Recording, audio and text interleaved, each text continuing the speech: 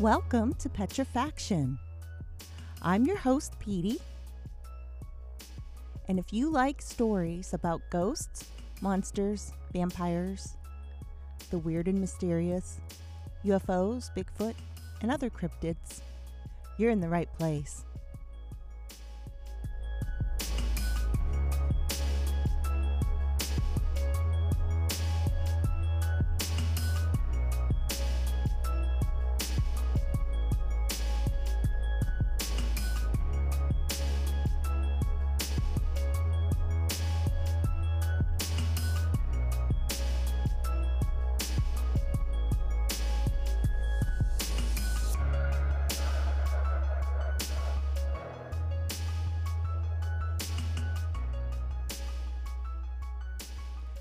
Sit back, relax, and enjoy the show. And remember, friends, be prepared to be petrified.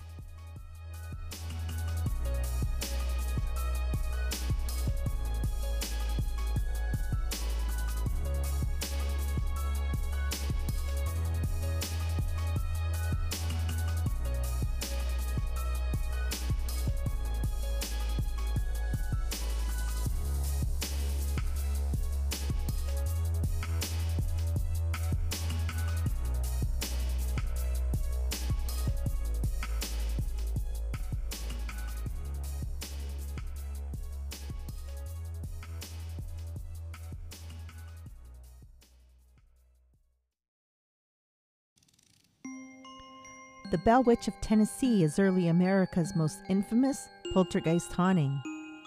It's the most chilling and heavily documented account of a poltergeist plaguing a family. An American president even visited the Bell farm after hearing about the strange ongoing events. The story goes that President Andrew Jackson made a surprise visit to the Bell farm to see the witch for himself. Interestingly, Jackson was turned away. In the early 1800s, a family named Bell moved to the Red River Bottomland in Tennessee. The family settled in a community that later became known as Adams County. It's there that the Bells prospered and became respected members of the community. As the story goes, one day in 1817, John Bell and his oldest son were out hunting when they encountered a strange-looking dog. Shocked by the appearance of the thing, which they reported to have the body of a dog and the head of a rabbit, Bell and his son shot at the animal several times, but the thing seemed unfazed. Mysteriously, the animal vanished and reappeared every time John Bell fired at it. Eventually, Bell forgot about the weird occurrence. Days later, the Bells started hearing loud, banging sounds on the outside walls of the farmhouse. Then they heard a combination of rapping, thumping, and chilling, scratching noises. As time went on, the Bells began to hear even more strange noises. Moaning and sounds of crying continued regularly. Despite careful examination of the outside and inside of the house, no cause for these sounds was found. Nevertheless, the troublesome sounds increased in intensity rather than diminishing. To add to the weird goings-on, the family confides in close friends, hearing a feeble old woman crying and singing religious hymns. Finally, the Bells turned to family friend James Johnston for help. After retiring for the evening at the Bell home, Johnston was awakened that night by the same phenomena that the Bells were experiencing.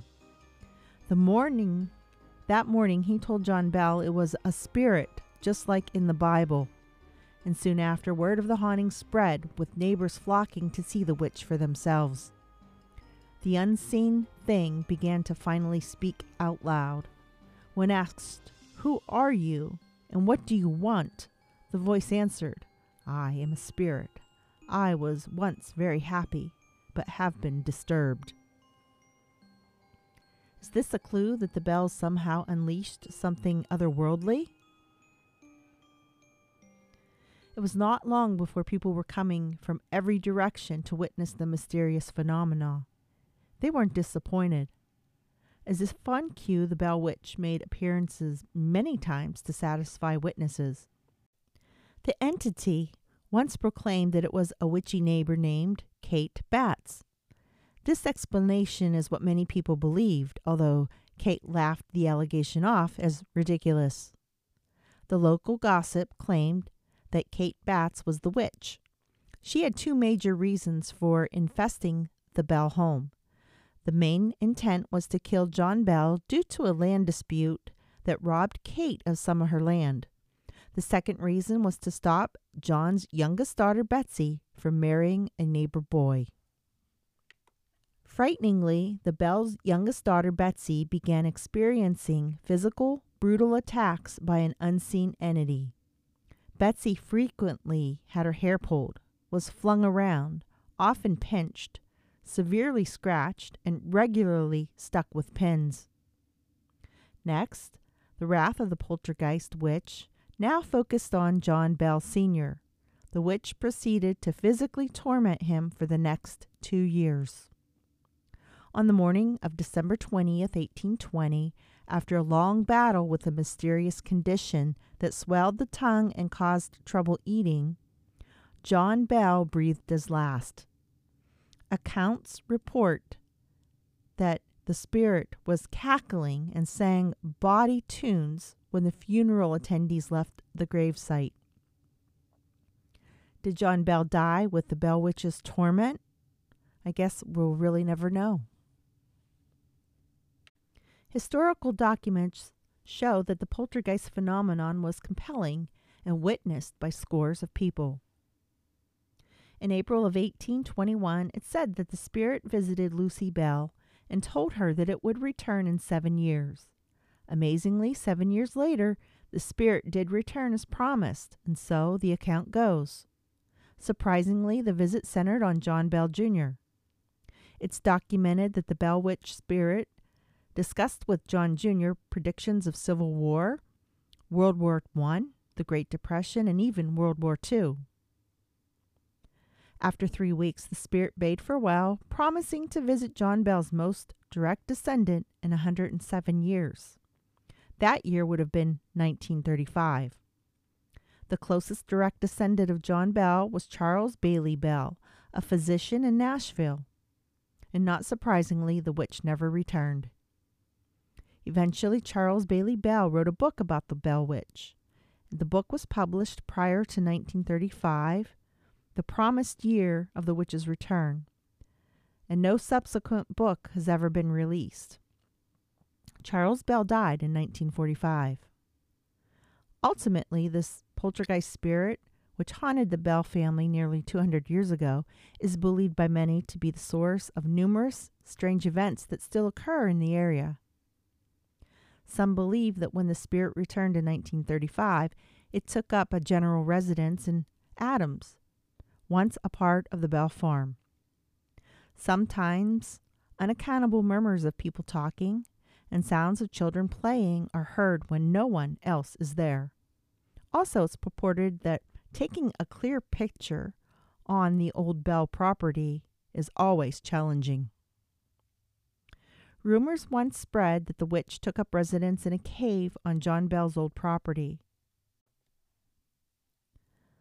Ultimately, the poltergeist spirit, which haunted the Bell family nearly 200 years ago, is believed by many to be the source of numerous strange events that are still occurring in the area. Some believe that the spirit did return in 1935 and took up residence in Adams, Tennessee. The historic Bell Witch Cave is the site where the poltergeist is believed to have moved. It is run by the Historic Bell Witch Cave Incorporated, and it's on the National Historic Registry by the United States Department of the Interior, effective as of April of 2008. If you're interested in visiting the cave, it is open daily from 10 a.m. until 5 p.m. with the last tour at 4 p.m.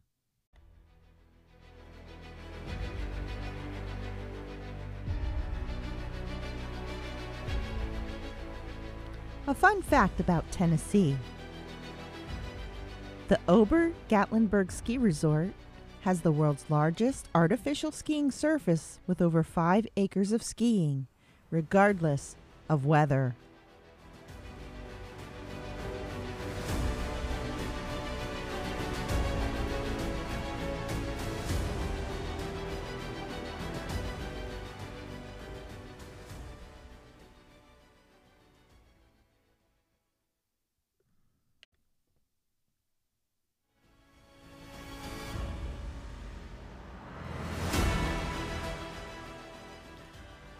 Another fun fact about Tennessee that's on the books. Don't go sharing your Netflix password in Tennessee. This can get you into some big trouble.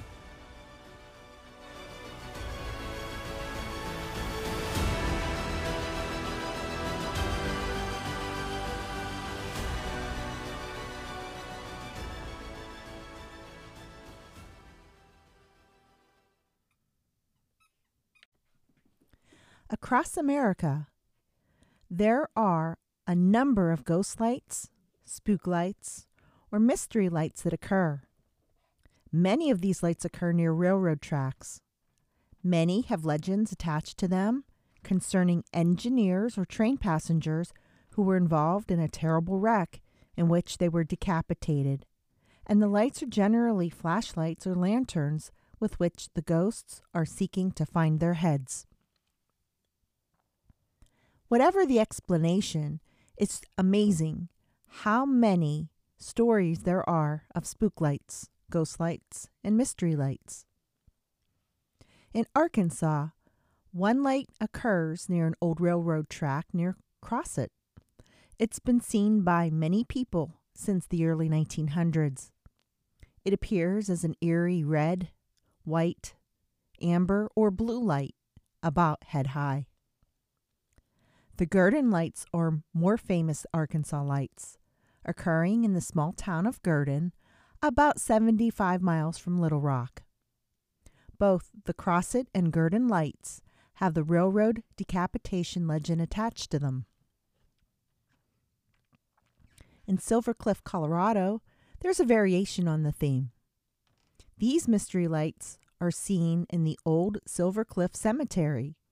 They're usually blue-white and about the size of a silver dollar and appear in groups of 2 or 3. Georgia is home to the Surrency Light. Surrency is a very tiny town near Macon. This bright yellow ball of light has been seen near the railroad tracks since the early 1900s. Science may have found an explanation for it in a strange pool of liquid that has been found far underground under Surrency. But the liquid itself is a mystery, as the liquid is not supposed to be able to form 9 miles underground, where the seismic equipment seems to indicate this liquid lies. The Paulding light occurs near Waters Meet, Michigan, outside of Paulding. It's been observed for at least the last 40 years, and this is one of the many lights that is connected to the story of a railroad brakeman who lost his life and now wanders the road with his lantern.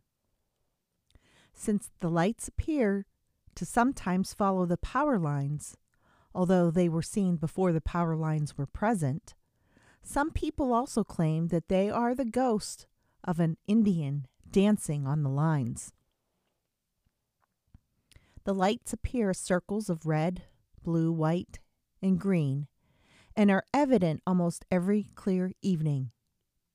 Even though Ripley's Believe It or Not once offered $100,000 to anyone who could offer a solution to the lights, no logical scientific explanation has yet been found, and the lights remain a mystery. North Carolina has its share of spook lights as well. They have the Brown Mountain lights. The author goes on to say, I've seen the Brown Mountain lights a number of times. They occur in the foothills of the Blue Ridge Mountains, and they appear to be numerous lights at least twice the size of stars. I've seen them when they were red and another time when they were blue. These lights have been reported since before white men settled the area. The Cherokee tribes have reports of them as far back as the year 1200. In their history, it's believed that the lights are spirits of the Cherokee warriors killed in a great battle that year. Civil War soldiers even wrote home about these lights. These lights have been researched many times, including by teams from the Smithsonian Institute and by the U.S. Geological Society. Theories have included swamp gas, reflection from moonshine stills, and in recent years, some unusual atmospheric condition that reflects electricity. The Smithsonian survey dismissed the moonshine still theory, saying that there were not enough stills to cause this kind of activity. There are no swampy areas around Brown Mountain, and the lights were around long before electricity. In 1913, the U.S. Geological Survey concluded that the lights were reflections from locomotive lights behind Brown Mountain. But shortly after that survey was done, floods washed out all of the railroad tracks around Brown Mountain. There were no trains in service in the area for months, but the lights still showed up right on time. The Brown Mountain lights are not the only spook lights in North Carolina. Wilmington has the Mako Station lights, which actually could be the paranormal result of the death of a railroad man named Joe Baldwin in 1867. His death is well documented in newspapers and other public records, and he did die in a dramatic and violent train accident. 12 miles outside of Joplin, Missouri, there's a tract of road about 4 miles long, which crosses the Oklahoma border. The former town of Hornet is located there, and it is here that the Hornet spook light appears. It looks like a ball of fire or a lantern, and varies from basketball size to considerably larger. It travels down the center of the road, weaving from side to side. Some people feel that it behaves in an intelligent fashion, sometimes appearing in sidecars, letting people approach to a certain distance, but never get too close, and retreating when it is pursued. The legends attached to this light are centered around Native Americans. One theory is that the lights are the spirits of 2 Indians, and another is that it is the spirit of a chief who predictably was beheaded and is looking for his head. Another legend says that the light is the lantern carried by a miner still looking for his children who were kidnapped by the Indians. Explanations that have been put out for this light include marsh gas and reflections from minerals. Neither of these explanations hold up. There's reason to believe some sightings may be caused by car lights from the highway 5 miles away, but this still doesn't explain all the documented sightings from before the highway was built, and even before cars were commonplace. Troy Taylor in Unexplained America says that the Army Corps of Engineers concluded that the Hornet light was a mysterious light of unknown origin, and so it remains. Bragg, Texas has another occurrence of a mysterious light and another decapitated brakeman legend. This light starts small and grows to about the size of a flashlight beam, and it's orange. Paulding, Texas also has the very well-known Marfa lights. The lights were observed by settlers and cowboys driving cattle through Marfa in the 1880s. The first recorded account of these lights was by a rancher named Robert Ellison in 1883. The Apache have legends that the lights are stars that fell from the sky. Today they can be seen from U.S. Route 90. They vary in color and intensity, although usually they appear as reddish-orange balls from 1 to 10 feet in diameter, and they appear to move about. As always, some skeptics claim that they are reflections of car lights. But, of course, they were being seen in exactly the same way long before there were cars. Many scientists have tried to come up with an explanation for the lights, but so far they do remain unexplained. The following is an account by someone who actually witnessed the Brown Mountain Lights, not once, but twice. One of the famous legends of North Carolina are the spook lights seen over Brown Mountain near Morganton, North Carolina. They can be seen all year, but fall seems to be their most active time. The Cherokee say the lights are the departed souls of warriors killed in combat with other local tribes. The U.S. geologic folks say it's a geologic anomaly. I've seen them twice, and I've been there at least 6 times. It's weird to see them. They come out of the Linville Gorge, flicker across the ridge and face of the mountain. My first time we saw them, there were 3 lights. They ran together, then separated, and winked out after about 10 minutes. The next time, there were at least 15 red, green, and pale blue lights. They hovered and zipped across near the ridge for close to an hour. This is reported by N.C. Bassatak. Whatever spook lights are, they are not just an American phenomenon. There are spook lights in Canada. There have been spook lights reported in the UK, in Norway, and in many other places around the world. Hansel Road was an undeveloped road in Bucks County, Pennsylvania, that hosted a ghost light that was referred to locally as the Green Ghost. The light appeared as a green shaft of light that flashed on and off within seconds and sometimes changed shape while observers watched. There were also reports of the light forming an orb and hovering over the road or in the nearby trees. Sometimes the light emerged out of the surrounding woods, while at other times it appeared spontaneously. Occasionally, the light was reported as red.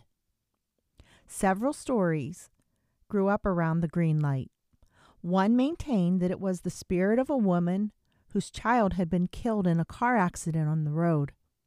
Another told the tale of an escaped murdered slave, while yet another attributed the activity to the ghosts of young people killed by a caretaker or landowner.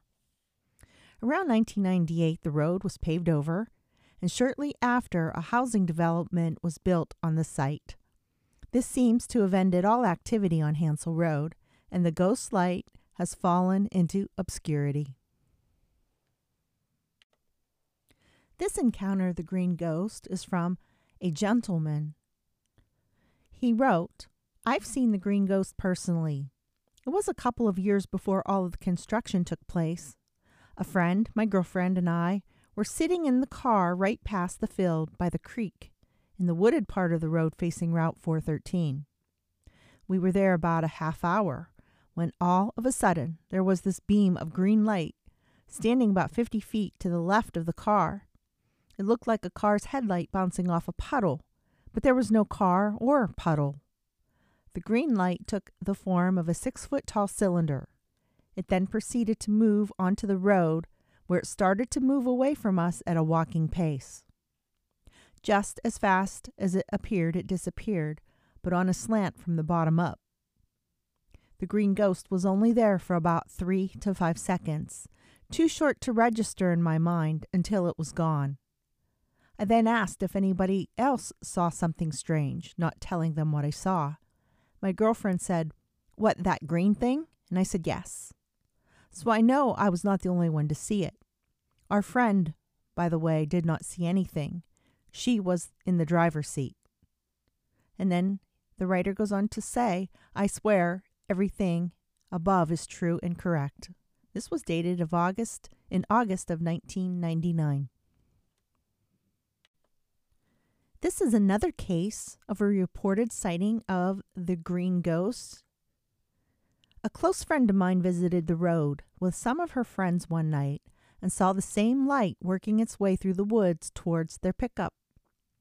My friend tells me that the light was growing larger and larger, and when it reached the road, it hovered for a few seconds, then proceeded to drop straight down and splatter on the road, resembling the same effect as a drop of water turning into a puddle. This was all scary enough until the light came back up to the surface of the road closer to the truck and started rolling towards them. My friend convinced the driver to get a move on, and the ball of green light rolled off into the woods. I've heard the same story from a number of people who've witnessed this thing, and according to everyone I've talked to, they were skeptics until it happened to them.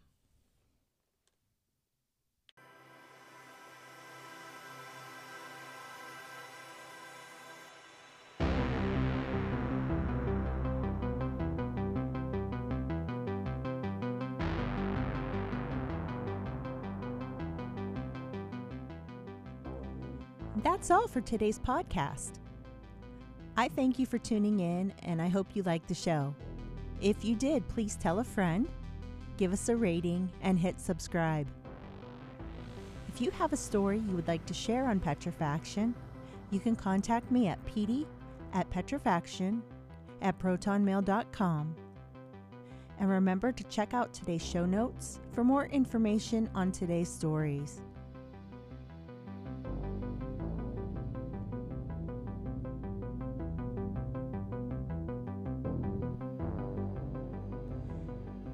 Please return next time to hear more stories. And friends, be prepared to be petrified.